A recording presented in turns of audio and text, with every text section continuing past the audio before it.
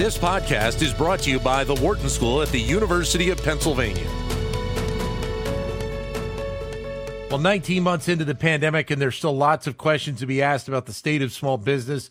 Many of them are in rebound mode, although having to make pivots to adjust to several new realities. Others obviously closed their doors for good, but who knows? They may be trying to start a new business in the near future. Pleasure once again to discuss these topics and more with Barbara Corcoran. You see her as one of the sharks on Shark Tank. She's also a real estate expert, founder of the Corcoran Group, and host of the Business Unusual podcast, which, by the way, is also part of a webinar series, which is continuing with a look at the hospitality sector. Barbara, great to talk to you again. Pleasure to be with you again, Dan. So, larger scale, 30,000 foot view, your thoughts on small business right now with everything that these businesses have had to deal with over the last 18 to 19 months? Well, I really think the worst is behind us, without a doubt.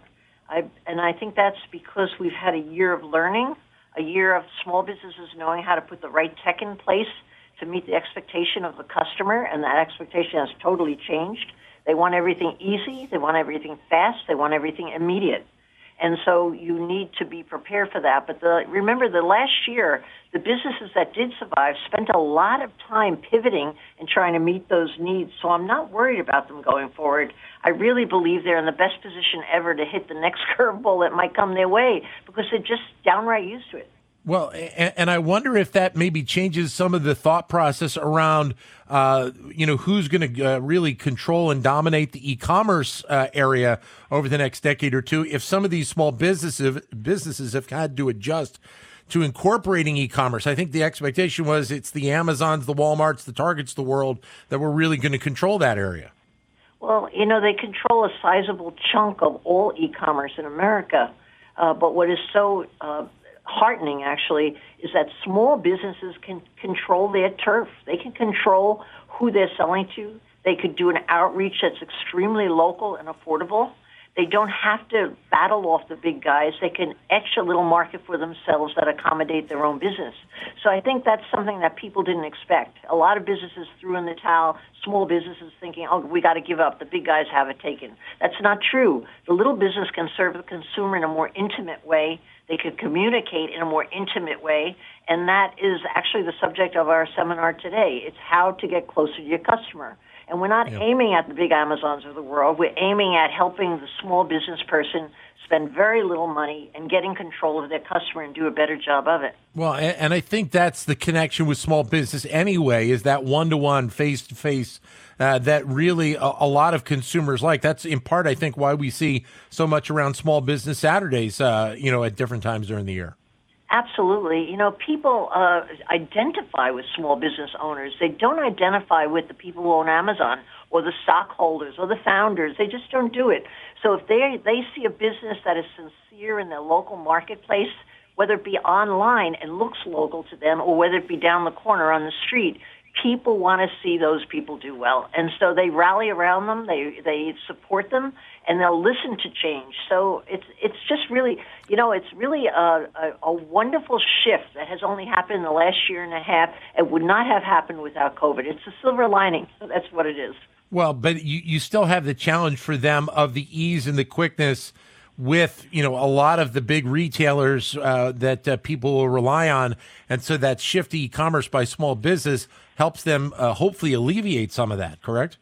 It sure does. And you know what else has been a real change with a lot of small retail businesses is they've really made their footprint so much smaller so that the shop is almost a showcase and they ship out the inventory. So they're not paying for the rent. They've learned how to do business much smarter at less cost.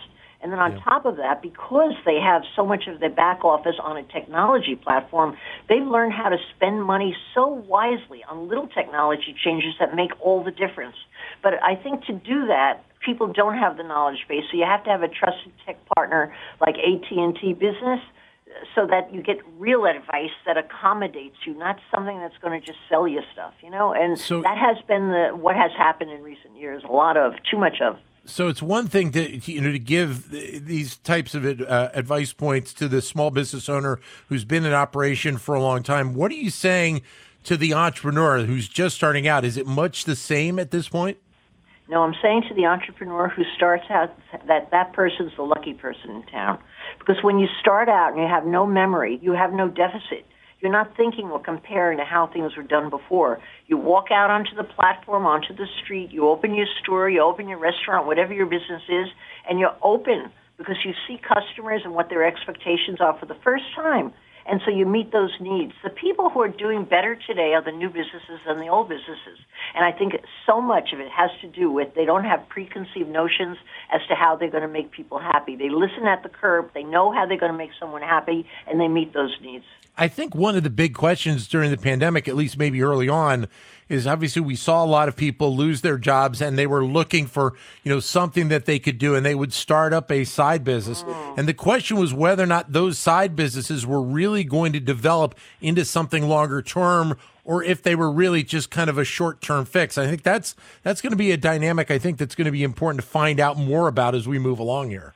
I agree with you, and I think a little of that's already coming out in the wash. The real difference between a side gig that can become a business and a side gig that won't is whether it makes any money. And as a side business, people often don't focus on, am I making a buck, am I making a profit? But once you're in it full time, you have to live off that business, so you have to know. But you have to ask the question, are people buying this? Is there a need for the business? And can I actually, if I keep on this path, start paying my overhead and make a living? And that knocks out, I'd say, 75% of those side businesses. But the ones that survive have the huge advantage of trying it out before they put both feet in. Well, and then also there's the idea of kind of what that business plan is going to look like. And I would think in the scope of what was going on with the pandemic, there probably weren't a lot of people thinking, 5-year business plan. They were probably thinking 5-month survival. God, are you right on that one? Let me tell you something, not even 5 months. In my mind, I've always felt that a business plan is overrated because the minute you take it to the street and see your first obstacle, you find out what's wrong with it, Right. But that, again, is a great advantage new business people are having right now. They're going out expecting their environment to change quickly. They don't know what's around the corner, so they don't make these long-term plans. Instead of being book smart, they're street smart, and they react to the obstacles that they encounter, and they turn on a dime and think, okay, how do we do it differently?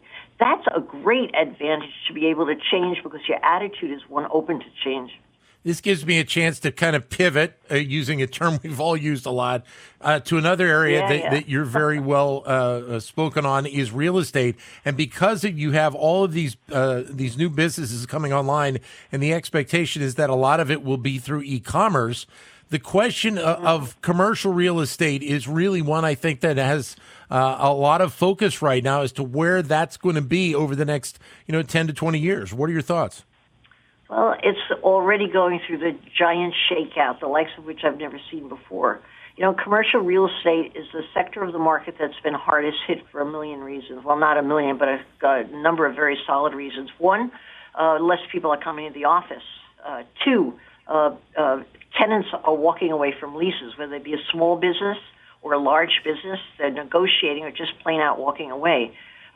Third, all the retail shops, which is part of the commercial sector as well, are needing smaller spaces because they're not housing inventory in their storefronts anymore. They're behind the scenes. They're sending their inventory in various sizes from their online shop, which doesn't take up any commercial space anymore. And most importantly, people are not committing to new commercial leases right now. They're stalling, getting a little extension on their lease because they don't really know what the landscape is going to look like 5 months from now, whether the employees are going to want to be back, what kind of space they have to build. So everybody's in a wait-and-see attitude. And when that happens, it really shakes down prices and creates tremendous uncertainty on the part of property owners. It's interesting you say that because where I am in the suburbs of Philadelphia, there's a property that was built just before the pandemic, a mixed use, some townhomes and then businesses on the first floor. And you see a lot of those business spaces may have the name of the company on it, but it's still very much empty. And it does leave you to believe that there's still of hesitancy with that property. So you may even have companies that were ready to lock in or did lock in pre-pandemic, and it's a whole different world right now. Let me tell you, anyone who had just locked in or about to lock in commercial space in the pandemic or right before the pandemic stalled and didn't do a thing. And they're wise to do that because the power is in the hand of the tenant. I don't think I've ever seen any real estate market where the commercial owner has lost the power. Even when residential markets were bad, commercial owners held power and the banks held power over them. But now it's not that way. The tenant's in charge. The tenant calls the shots. The tenant gets free rent. The tenant decides he wants a 2-year lease versus a 10-year lease. And this is up and down the pike, whether it be a giant company or a small company. Nothing has really been ever the same again, and I think it's going to be a long haul before that changes. And, you're giving me an idea. We should probably on another AT&T business webinar, which are so well received, I think we should probably be attacking that subject in the future because so many people are interested in it. And technology plays such a big part in the small businesses as to what they could do differently to accommodate their customers versus signing long-term expensive leases on spaces. Well, Barbara, please go ahead and do that. Just throw me a little credit on the side. It's somewhere during that webinar, okay? Forget it. It was all my idea. That's it. But you can get all the past webinars on demand. Now, remember, you just dial 888-BARBARA.com. Not dial it, put it in, 888-BARBARA.com, and you can see every webinar and every great subject. We don't waste people's time. Barbara, great to talk to you again, and we'll catch up with you again down the road. Same here. Barbara Corcoran, one of the sharks on Shark Tank, founder of the Corcoran Group, host of Business Unusual podcast, as we mentioned, that business webinar series with AT&T Business Unusual. To keep engaged with Wharton Business Daily and other Wharton School shows, visit businessradio.wharton.upenn.edu.